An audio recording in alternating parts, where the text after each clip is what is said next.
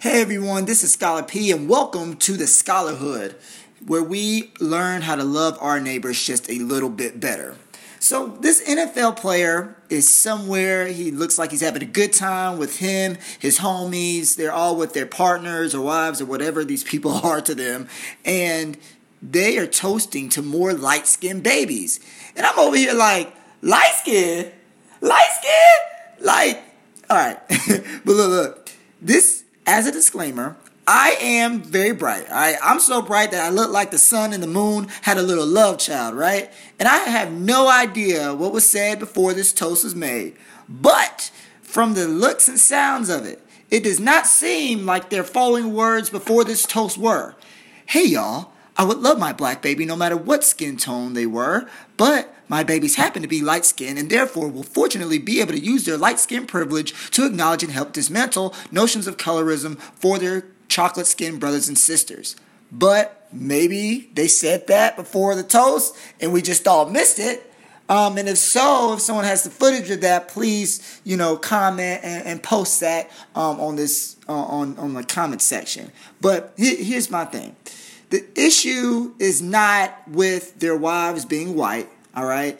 I'm for interracial dating if it makes sense for you. I know I am personally obsessed with black women, but if you find someone who is not black, who speaks to your spirit, then fine, live your life. I am not blocking you.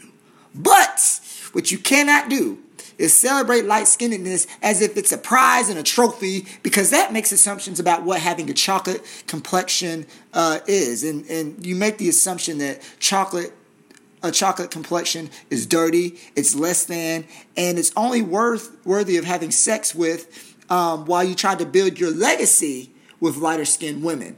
Now, I could talk about how preference is a social experience and how dark-skinned women were not able to be at the forefront of beauty and brilliance, even in the black shows we loved growing up, right? So think about someone like a DeJournette from The Proud Family, right? And how she was sort of shown and depicted as less intelligent, less brilliant.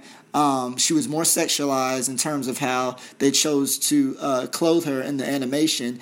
And then you also want to think about people like the Gross Sisters, right?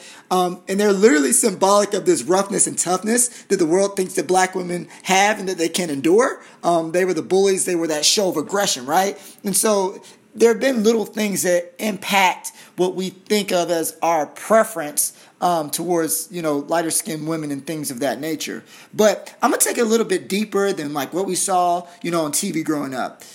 My thing is this, fellas, and I'm speaking directly to the people on this video.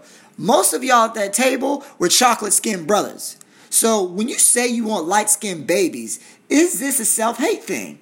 Did the world treat you differently because of not only your hue, but the shade of your hue?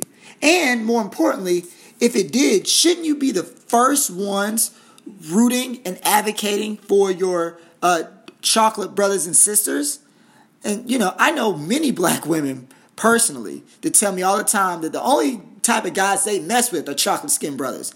And that's not to say that they feel like light-skinned brothers are ugly or not worthy or not cool, because that's not what they're saying. But they celebrate the beauty that is the unapologetic hue of blackness, right? So, brothers, what I'm asking you is to please consider what it means to glorify light-skinnedness, even if you consider it as you're joking or it's a so-called preference, because your thoughts and actions have real implications for little chocolate boys and girls everywhere.